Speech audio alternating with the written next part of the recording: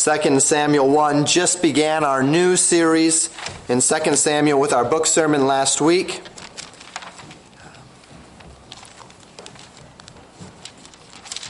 And we're going to cover all of Samuel 1 this week, so that'll be a good momentum starter here. This morning we were in Psalm 54 and 59 considering deeper David's proclamations about God's capacity to vindicate wrongs done against us and our privilege to forgive, to release, to acknowledge God's privilege, and to praise Him while we do it.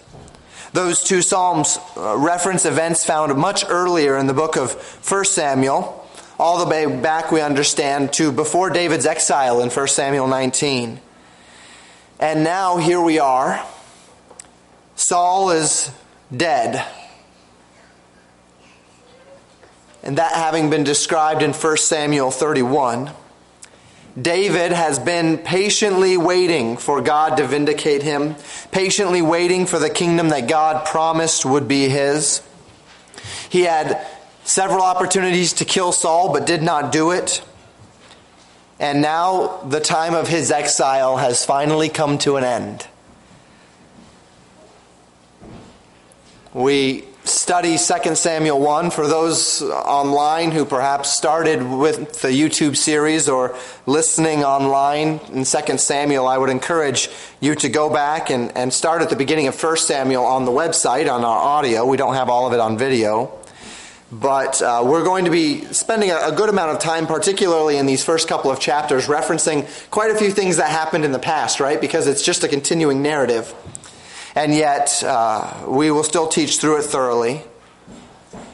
And I'll do my best for the sake of everybody, whether here or online, to reference back to the particular sermons that are needful when it's appropriate. Our text opens today right where we left off in 1 Samuel 30 and 31. Look with me at verses 1 and 2 of 2 Samuel 1. Scriptures tell us, "Now it came to pass after the death of Saul, when David was returned from the slaughter of the Amalekites, and David had abode 2 days in Ziklag. It came even to pass on the third day that, behold, a man came out of the camp from Saul with his clothes rent, and earth upon his head. And so it was, when he came to David, that he fell to the earth and did obeisance." So David and his men are 2 days removed from the slaughter of the Amalekites. We read about that in 1 Samuel 30. It was probably at least a couple of days in that battle, chasing the Amalekites down, finding them, slaughtering them, returning from that battle. And then he had been 2 days in Ziklag at the point that we get to here, where a man comes to him. Remember, Ziklag had been burned with fire, but David and his men still went back to it, it would appear, and were there for 2 days. And David was doing all of that while the battle between the Philistines and the Israelites was going on. 2 days later, a man comes out of the camp of Saul, the scriptures tell us, and his clothes are rent, and earth is upon his head. The rending of clothes, the placement of dirt or of ashes upon one's head, is a very common Near Eastern indication of extreme sorrow and mourning. We see it all the way back to the days of Job. And Job probably lived pre or about the time of Abraham. And he wasn't even a Hebrew. He wasn't even a Jew. But this is a Near Eastern custom. They would rend their clothes. They would shave their heads. They would put dirt or ashes upon their heads. They would sit, as we oftentimes hear it, in sackcloth and ashes.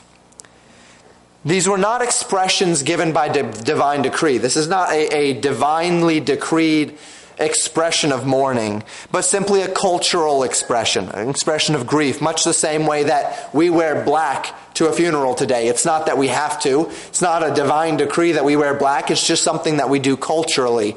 And when if somebody comes to a funeral in white, you look at them and you say, in the same way that if someone comes to a wedding in black, you look at them, unless it's a suit, but if you just look and say, well, is this a mourning occasion, right? Because black, that's kind of what that means.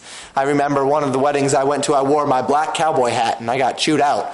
Because it was a black hat. You don't wear a black hat to a wedding. Well, that's the only one I've got, so it's the way it's got to be. I need to keep my head from burning. But expression of mourning. Clothes rent, dirt upon his head. When this man came out of the camp, the Bible says that he fell down upon the ground and he did obeisance. That word literally meaning an act of reverence. So he falls down and he reveres David. He knows who David is. It becomes immediately clear of this fact. He knows who David is. He knows David's relationship to Israel, and he knows David's relationship to Saul. He wasn't going around telling everyone. He found David, and he falls down at David's feet. And we continue in verses 3 and 4. The text tells us, "And David said unto him, From whence comest thou? And he said unto him," that would be the man from the camp, he says, "Out of the camp of Israel am I escaped." And David said unto him, "How went the matter? How did the battle go? I pray thee tell me." And he answered, this is the other man again, "that the people are fled from the battle, and many of the people also are fallen and dead, and Saul and Jonathan his son are dead also." David and this mourning man begin this conversation. David knows the battle has taken place. He finds that the man has come out of the camp of Israel. He inquires how the battle went. The man's response reflects what we considered in 1 Samuel 31, that the people fled. Many of them are dead. Saul and Jonathan are dead. He doesn't mention Saul's other sons, right? Saul had 2 other sons that died on the battlefield that day. He doesn't mention them. This would also indicate that this man knows exactly who he's talking to and why he's there, right? He didn't just mention Saul and all of his sons. He said Saul and Jonathan, who I know is your best friend, effectively. Jonathan's dead. Saul is dead. He only mentions those that David would be directly concerned with. Now, obviously, this would have deeply troubled David. But he wanted to seek further proof. He needed to be sure of this. He didn't want to make any rash judgments or start making major decisions. Now think about this. Think about why. David is now going to, if Saul is dead, everything has changed for David, right? If Saul is dead, he's no longer fleeing. He no longer has the enemy of the king and these things going on. So things are about to dramatically change if this is true. But David wants proof. He says in verse 5, he said unto the young man that told him, "How knowest thou that Saul and Jonathan his son be dead?" A prudent man is never hasty to just accept hearsay. It doesn't matter what hearsay. A prudent man is not hasty to accept hearsay. He does his very best to validate the facts before he comes to a conclusion. So the young man says this in verses 6 through 10. He tells them a story. He says, "As I happened by chance upon Mount Gilboa," I was by chance on Mount Gilboa, this mount where all these people are dead. "Behold, Saul leaned upon his spear, and lo, the chariots and horsemen followed hard after him. And when he looked behind him, he saw me and called unto me. And I answered, Here am I. And he said unto me, Who art thou? And I answered him, I am an Amalekite. And he said unto me, Stand, I pray thee, upon me, and slay me, for anguish is come upon me, because my life is yet whole in me. So I stood upon him and slew him, because I was sure that he could not live after that he was fallen. And I took the crown that was upon his head, and the bracelet that was upon his arm, and I have brought them hither unto my Lord." Now, as I read that, if some red flags went up during the reading of that, that's a good thing. Because if you read that account, that is not the account we read in 1 Samuel 31. That is not how it went according to 1 Samuel 31. There are some definitive discrepancies between this man's account of Saul's death and the one that we would read about in 1 Samuel 31. Another good reason why we need to be careful sometimes with chapter breaks, even sometimes book breaks, right? Because if you just start in 2 Samuel and you don't have 1 Samuel context, you're not going to realize that there's something wrong with this. There's something wrong with what he's saying here. We'll talk about the differences in just a minute, but if there's discrepancies, you say, okay, Pastor, well, which one is correct? Or is this a discrepancy in our Bibles? Well, anytime we come across a discrepancy, we always have to start with what we know. And what we know foundationally is that the Bible does not contradict itself, right? There is no error in our Bible. There might be translational issues. There might be print issues. But as far as the text is concerned, the preserved Word of God, the Greek and the Hebrew, God has preserved them the way He wants them, and they are inerrant. We believe that. We trust that. The Greek and the Hebrew texts that we have today are exactly what God intends to communicate to us, and it's well translated into the English for our edification. So when we see something this blatant, right, this obvious, we know that there's something else going on. So if the text is not in error, then what is going on here? Well, we consider the account of 1 Samuel 31, and take note of this. 1 Samuel 31 is not written as from the mouth of a character. It's not quotation. It's the writer of the book, under the inspiration of the Holy Spirit, writing down what happened. He's writing the history as the Holy Spirit inspired him. On the other hand, in 2 Samuel 1, the writer is quoting the man, right? So whether or not what the man said is true, the writer is writing what the man said. So if there's a discrepancy between one, which isn't quotations, it's the Holy Spirit's inspiration, and the other, which is under Holy Spirit inspiration, is quoting a man, we would always favor the one that's not a quotation. We would always favor the one that seems to be divine commentary, that seems to be divine history, not the one that's quoting from a man's mouth. I hope that makes sense. We can be confident that where these two accounts differ, they differ because this man came to David telling him lies, changing how things actually happened. So what are the differences between these two accounts? Well, this man says that he just happened on Mount Gilboa. How do you happen upon a great battle, right? Between two huge armies. I was just out, for my morning stroll, and there just happened to be people killing each other, and, oh look, the king of Israel. No, probably not. Second, he says, Saul fell upon his spear, that he leaned upon his spear when he died. The literal word here in the Hebrew means lance. It's a poking instrument, a spear, something that has a pointy tip and then a long shaft, a poking instrument. But 1 Samuel 31, verse 4, if you go back and read it, says that Saul fell upon his sword. And in the Hebrew, this word literally means a cutting instrument. It might still have a point, but it has sharp sides for cutting, not just for poking. Two entirely different weapons. Entirely different weapons. This guy didn't get these confused. He didn't see a man fall on his sword and think, oh, that was a spear. Or see a man fall on a spear and say, oh, that might have been a sword. They're different. They're obviously different. And this gives us the first indication that this man is lying.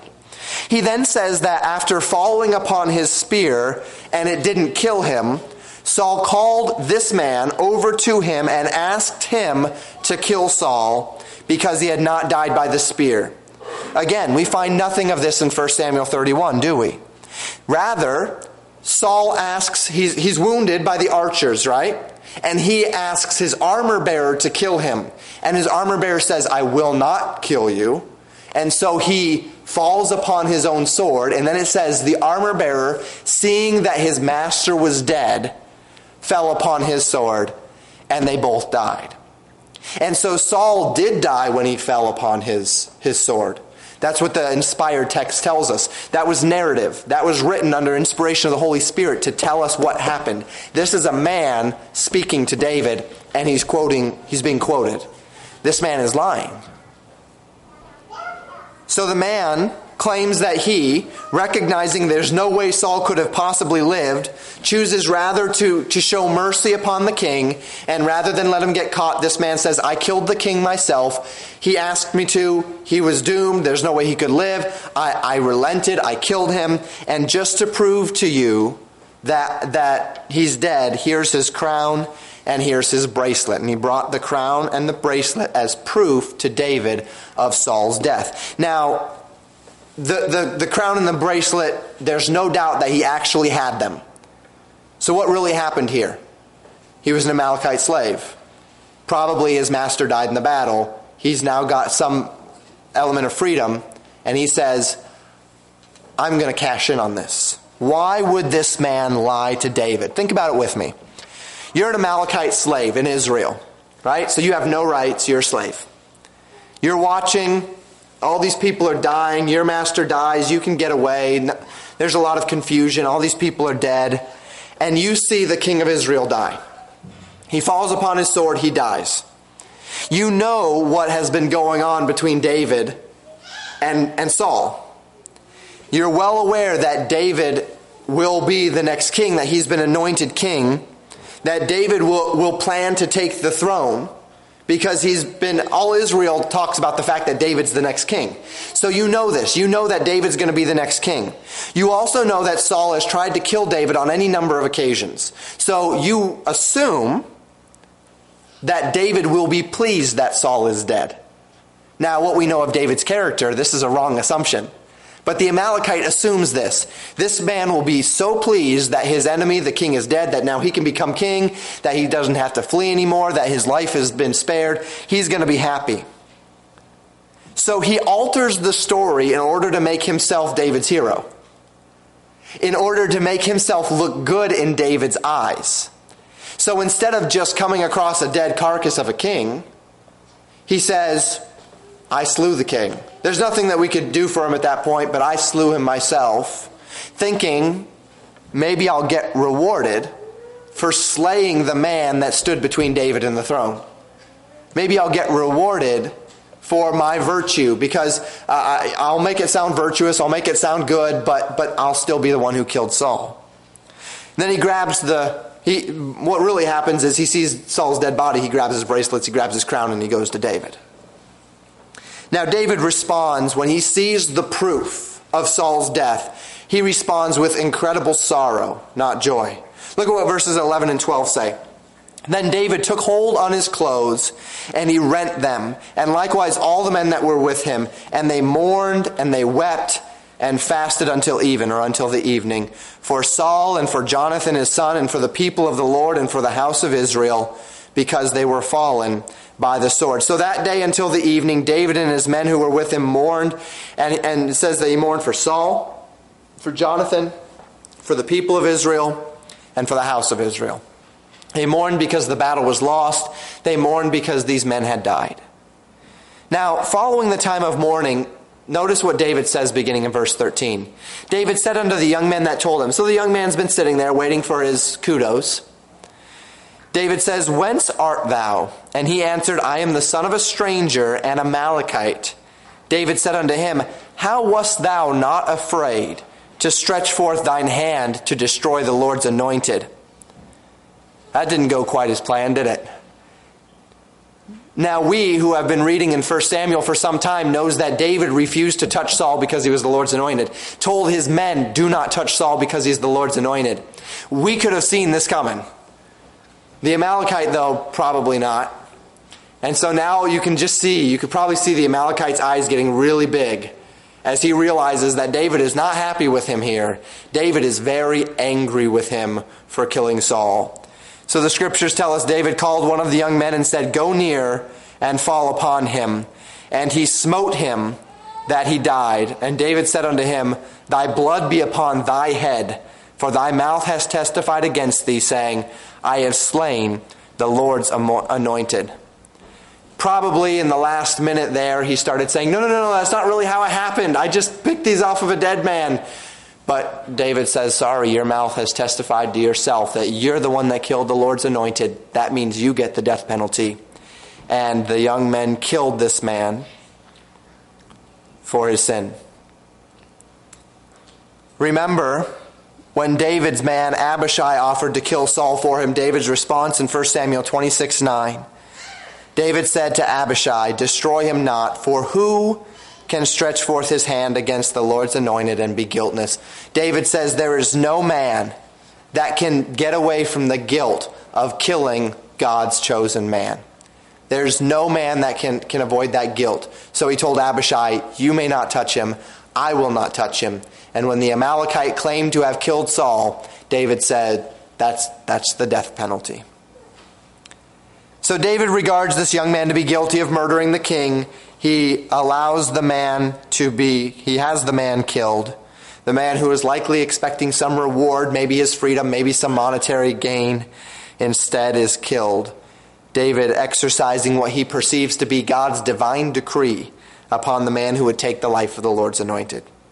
Now remember, as we continue, remember David's response here. The remainder of the chapter is a lamentation. It's a psalm written by David for Saul and Jonathan. And beginning, we see in verses 17 and 18, the scriptures tell us, "And David lamented with this lamentation over Saul and over Jonathan his son. Also he bade them teach the children of Judah the use of the bow. Behold, it is written in the book of Jasher."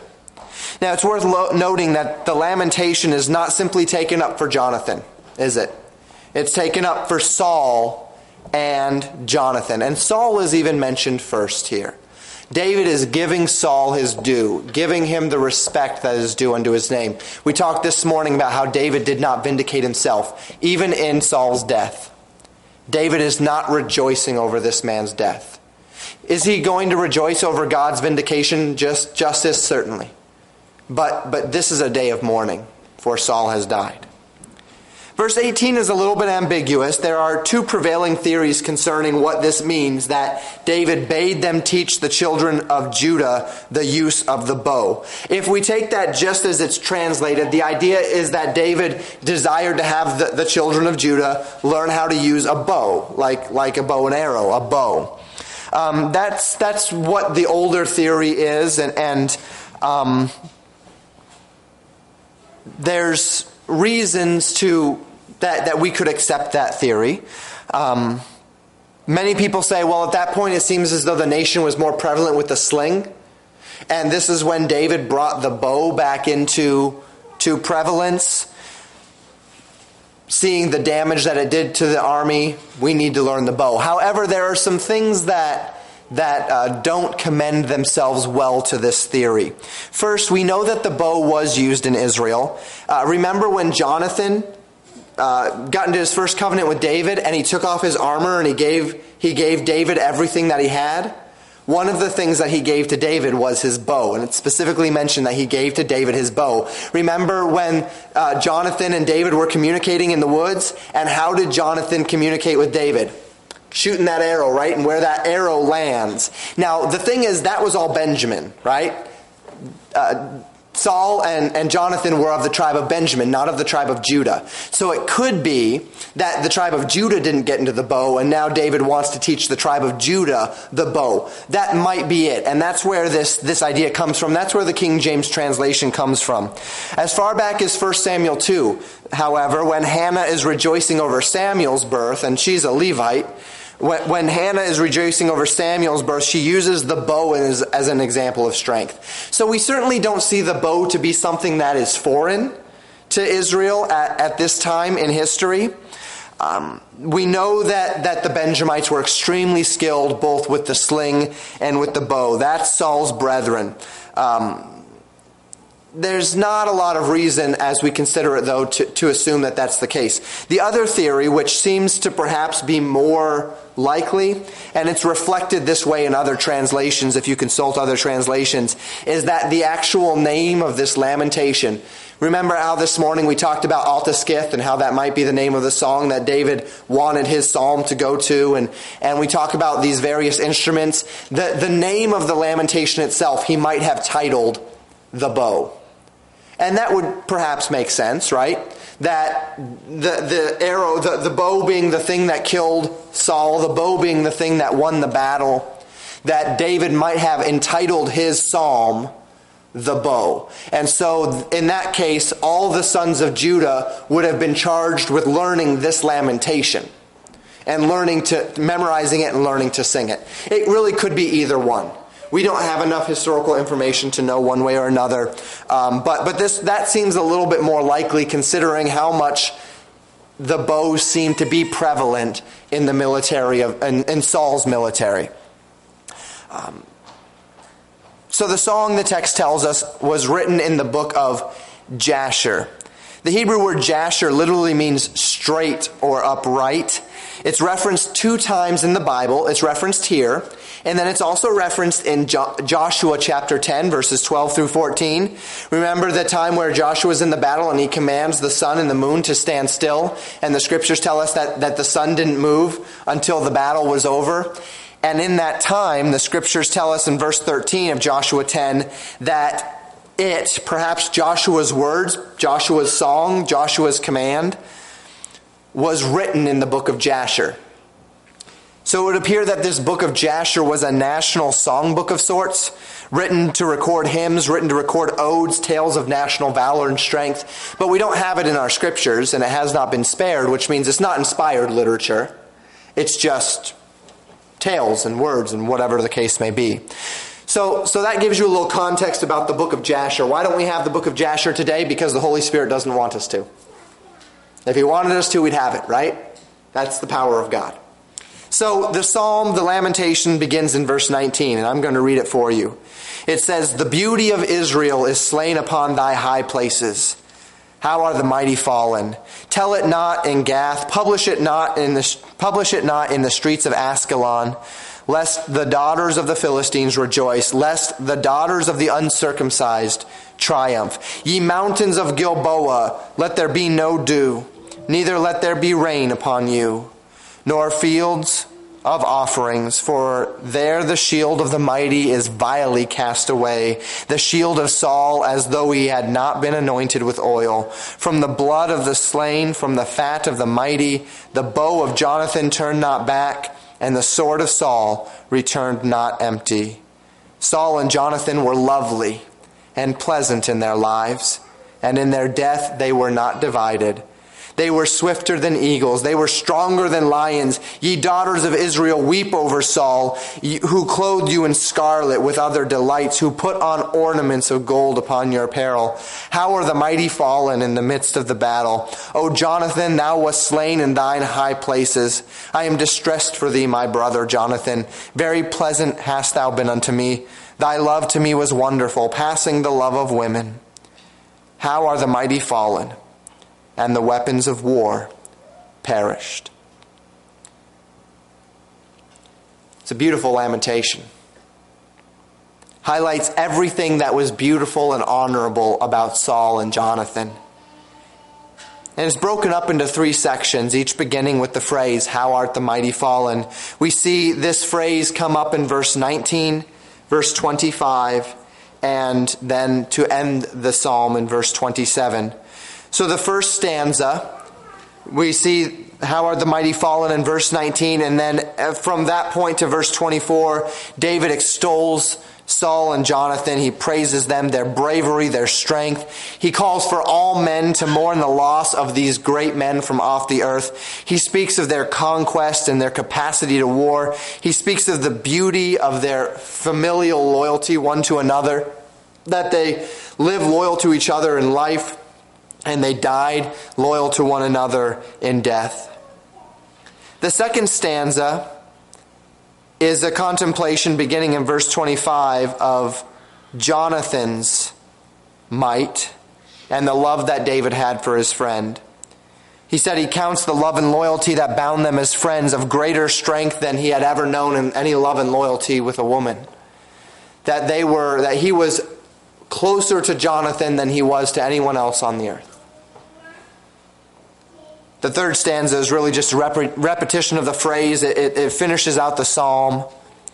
How are the mighty fallen, and the weapons of war perished.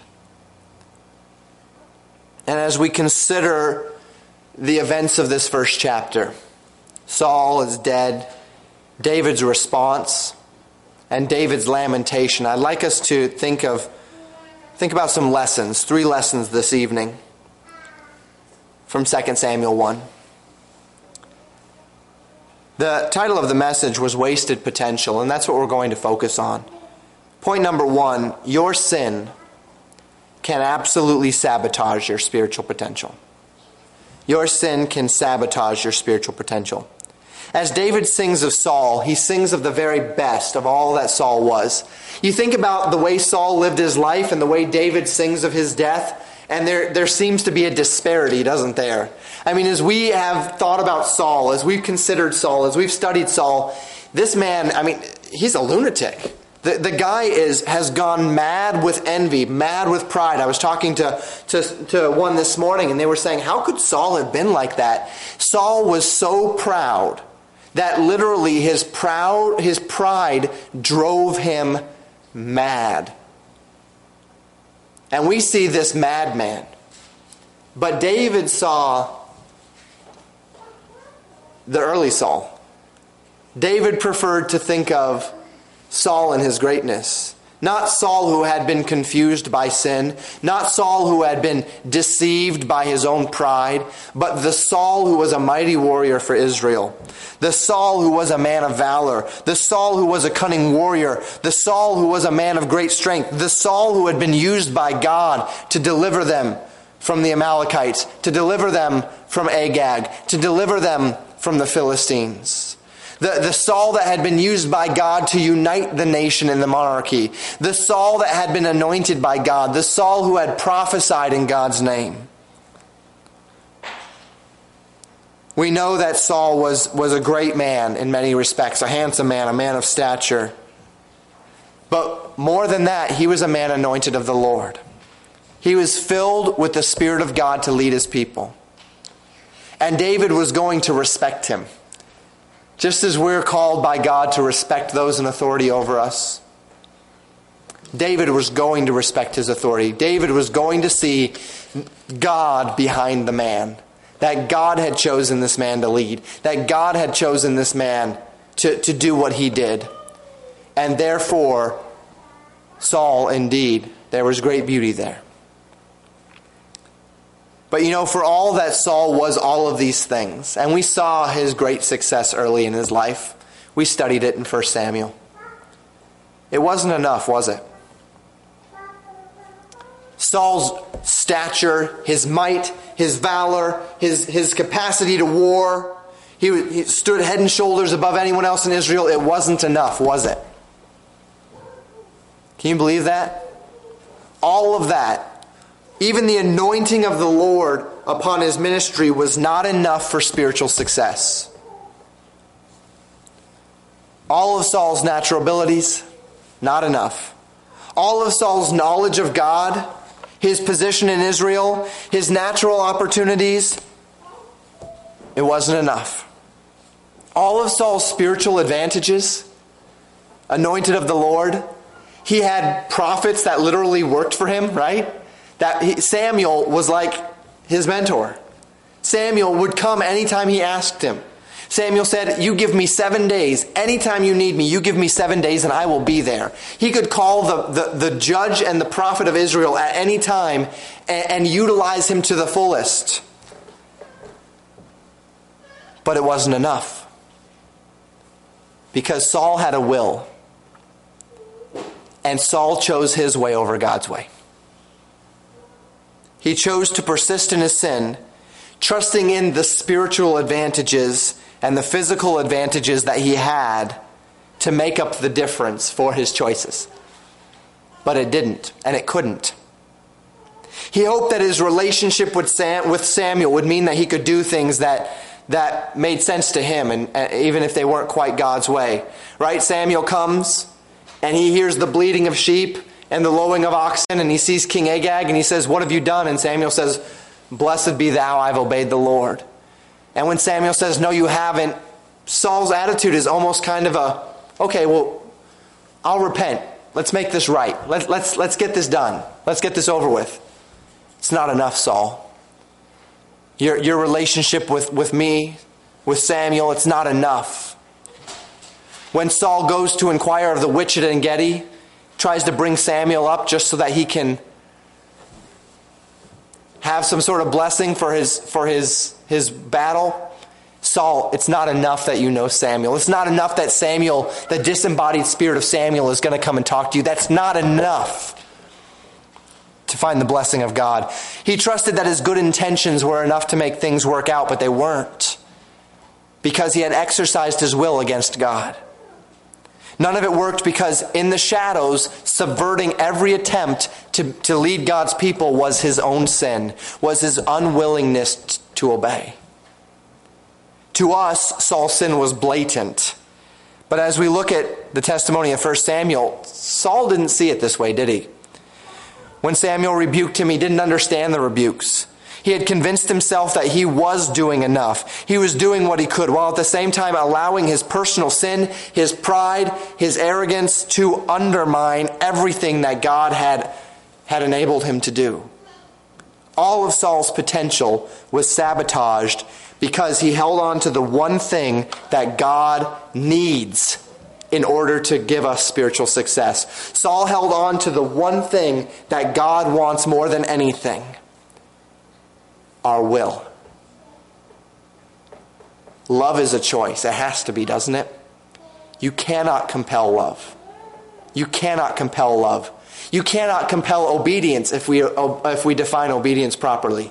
If obedience is doing what you're told, but not just doing what you're told, but when you're told to do it with a right heart attitude, you can't compel that, can you? You can compel compliance. You can compel loyalty, but you can't compel love, and you can't compel obedience. That's what God wanted, and that's what Saul wouldn't give. Ladies and gentlemen, our sin can absolutely sabotage our spiritual potential. It can undermine the lessons that God wants you to learn.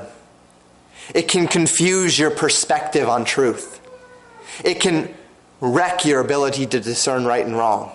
You can know this Bible backwards and forwards, but if you don't submit your will to God, if you don't submit yourself to Him in love, if you don't yield yourself to Him as the Scriptures asked us to do, it's not enough.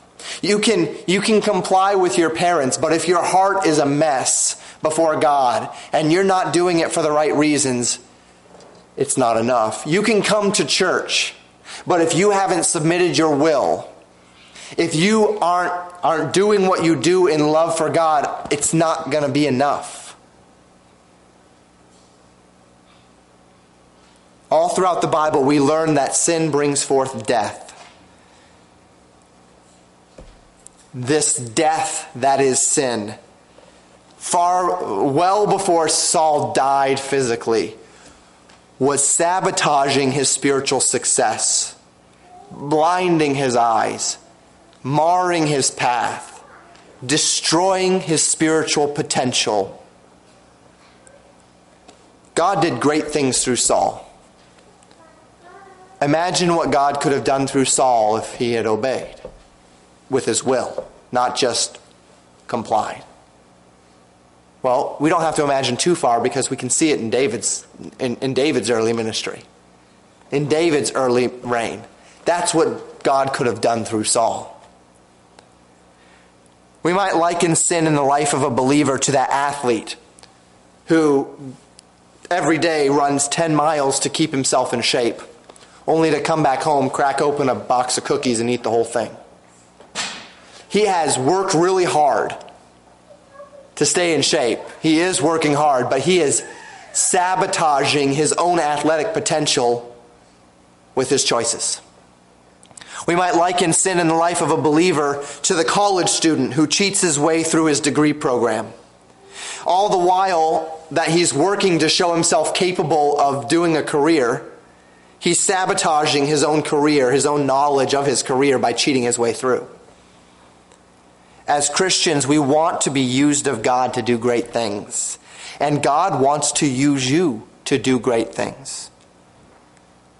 We desire the natural blessings of righteous living, and God wants to give you the natural blessings of righteous living. But when we allow our will to override God's will, when we allow sin to reign over an area of our lives, we are personally sabotaging the very capacity of God's Spirit to work in us and through us as He desires. So sin can sabotage our spiritual potential. But the next warning is perhaps even more severe. Number 2, your sin can sabotage others' spiritual potential. Your sin can sabotage others' spiritual potential. Just briefly, we spoke in 1 Samuel 31, 2 weeks ago, about the death of Jonathan. Jonathan, that man who had single-handedly fought the Philistine garrison and won the battle, that first battle between Saul and the Philistines, because he was fully persuaded that God is not limited to save by many or by few. Jonathan the man who knew that David was anointed to be king, and yet knowing that David is anointed to be king, still humbly rejoiced with David over his anointing, and longed for the day when David would supplant him as king, and Jonathan could stand at David's right hand. What a man of humility. A man who saw God's will as greater than his own. Jonathan was a man of inspiring faith. He submitted himself to his father because he was biblically obligated to do so. He was loyal to God's way through Saul, who was the anointed king, and God's way through David, who would be the king of the future. Now, Jonathan was not a perfect man. We've talked about some of his flaws, but he was a man of true faith. And as we step into 2 Samuel 1, Jonathan is dead. David is 30 years old when he begins to reign in Hebron. I don't know how old Jonathan was when he died. We might be able to find it from the scriptures. I didn't look into that. But that man's life was cut short. And his life was cut short by sin. Not his own sin, though, right? His life was cut short by the sin of his father, by the sin of his king. How many men on the battlefield that day fell as a result of Saul's sin? Because Saul, as the leader of the kingdom, would not bow his will to the holy God. And as we consider what the scriptures say about why Saul had to die, it was because of his sin and because he consulted with the witch and the familiar spirit. How many men had to die because of Saul's poor choice? One of Israel's greatest spiritual leaders was lost, and little can we know what kind of positive influence Jonathan might have had on the nation if he had not died on that day. I believe Jonathan was doing right on that day in 1 Samuel 31 when he went out to battle with his father. After all, he was his king, his father. He was a leader of the military. It was his job. But it's a battle which shouldn't have been fought the way it was fought, right? It was a battle that should have been fought with the Lord. But Saul had rejected the Lord long ago. It was a battle that was made even worse by Saul's secret rendezvous with the witch of Endor, one which gave Saul his death sentence. And when the battle was over, Saul wasn't the only dead man. Jonathan was dead as well. Now, when Jonathan stands before the Lord in judgment, he will not be judged for his father's sin. The scriptures tell us that every man stands before God for his own sin, not for the sin of his father, not for the sin of his son, for his own sin. But in this life, our sin does affect others, doesn't it? In this life, our sinful choices have ripple effects on the lives of those who we lead, the lives of those who look up to us. The father or mother that has a problem, whatever the problem may be, an anger problem, a drinking problem, a gambling problem, a faith problem, it can be the big things, it can be the little things, a lying problem, a cheating problem. Without question, you affect the lives of your children. Right? The leader with an authority issue or a pride issue or an anger issue, without question, affects the lives of those who follow him. Without question. Many a good man has gone to his death early because of the poor decisions of those who are in charge of him. Many a young child whose parents claim Christ have renounced the faith later in life because of the hypocrisy they've seen in their children. Many a young child has had to suffer the consequences of their parents' wrong choices, be they physical consequences or spiritual consequences. You are not responsible for the choices of others, but you do need to know that your choices affect others. And particularly as you are a leader, the more people God places you over, the more responsibility you have. Young people in this room, you might have younger siblings who would be affected by your choices, but by and large, your choices are still your own.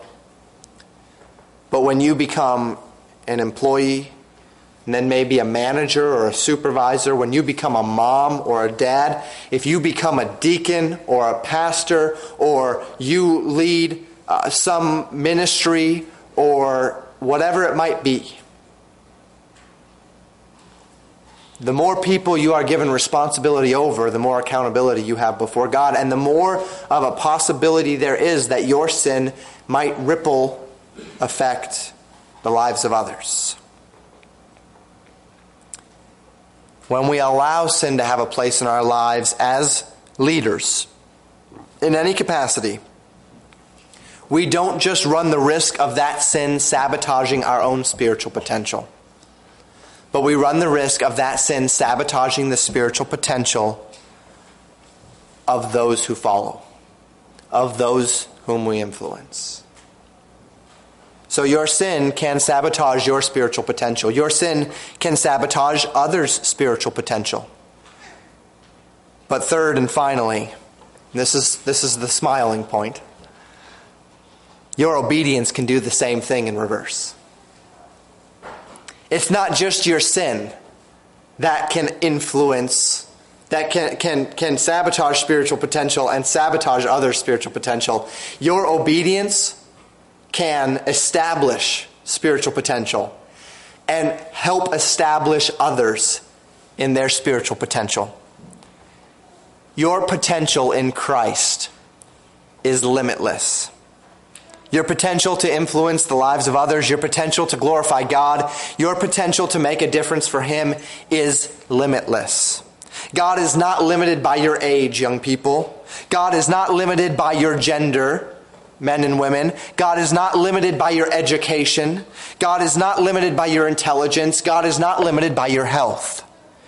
One act of obedience can ring in the halls of heaven. One decision to submit your will to God, one decision to submit that area you've been fighting against, one decision to submit that sin that you've harbored in your life, one decision to obey can change your life, and it can change the lives of those who look up to you, of those who follow you, or those who might follow you one day. Now, I have no capacity to make that decision for you, but for those of you that know my testimony, you know that there was that moment for me when I was a sophomore in college. And it was a little thing, relatively speaking. I'm a computer guy, and I was a pervasive software pirater in high school and into the beginning of my college tenure. And then one day, after being brought to my knees by a roommate who was so terrible that he humbled me, he just passed away not long ago, in fact, this roommate. But by being brought to my knees by how terrible of a roommate he was at the beginning, he figured himself out a little bit. I finally realized that here I am trying to get him to do right, but look at me. Here I am telling him he needs to do right, he needs to obey the rules, he needs to do things right. But look at me with my little closet of rebellion that I hang on to. How dare I worry about the mote in his eye when I've got a beam in my own? How dare I chew him out over his rebellion against authority when I'm doing the same thing? I'm just not being as obvious about it. So I took that entire folder of CDs, all my pirated games, and I threw them down the trash chute. A little thing. Just a decision. God, it's yours. I'm going to do right. I'm going to make the decision to do right. And it wasn't, the action wasn't the deal. The thing was my heart changed on that day. My will was submitted on that day. I finally gave God that vestige of my life that I said He couldn't have. I yielded it to Him. And that started a chain of events that led to me submitting myself to full-time ministry. It led me to here. It led me to you. Now, I'm nowhere near a perfect man. I struggle with sin. But the chain of events which that decision began have led to many spiritual successes. not only in my lives, but in the lives of others as well. I've been able to influence people in through my life that if I'd have held on to that, I wouldn't be here. I never would have been in those places. Now, could I have been used by God? Sure, but I would have continued to sabotage my own spiritual success by my willful choice to hang on to sin, to hang on to me. So I can only testify by experience that this is the case. Not only was I sabotaging my own spiritual success, but when I got it right, there was a spiritual blossoming that took place that I can only describe by saying it was glorious. David, unlike Saul, made those types of decisions. We'll see that in the beginning of 2 Samuel. His choice to honor Saul, both dead and alive. His choice to seek the Lord and to wait on God's timing. Imagine the influence that David's righteous choices, David's psalms, all that David expresses in the Word of God because he submitted himself to God. He submitted his will to God. Imagine the influence that he has had on generations of Christians because he submitted his will. That's the power of blessing. That's the power of obedience. That's the power of our submission of our will to God. And the neatest thing about it is that to whatever degree our sin sabotages our own potential and the potential of others, there's a boundless, exponentially higher degree of blessing when we submit. It's not like you get a little bit of sabotage or you get a little bit of disadvantage, and then if I obey, I've got a little bit of advantage. It's like disadvantage, advantage, blessing, exceeding abundantly above all we could ask or think. Imagine how many men and women David led into righteousness simply by living an obedient life, where he rooted sin out, he confessed it, and he didn't allow it to sabotage his spiritual potential. David lamented Saul and Jonathan on this day, and it was a lamentation of all the strength, all of the capability, all of the potential that these two men had that died on that day. Men whose lives had been twisted and short-circuited by sin. One man by doing the sin, the other man as an effect of the king's sin. May God help us not to be numbered among those whose spiritual lives have been sabotaged by sinful choices, but rather to be numbered among those whose spiritual lives have been blossomed by a submission of our will to the will of God. Let's pray together.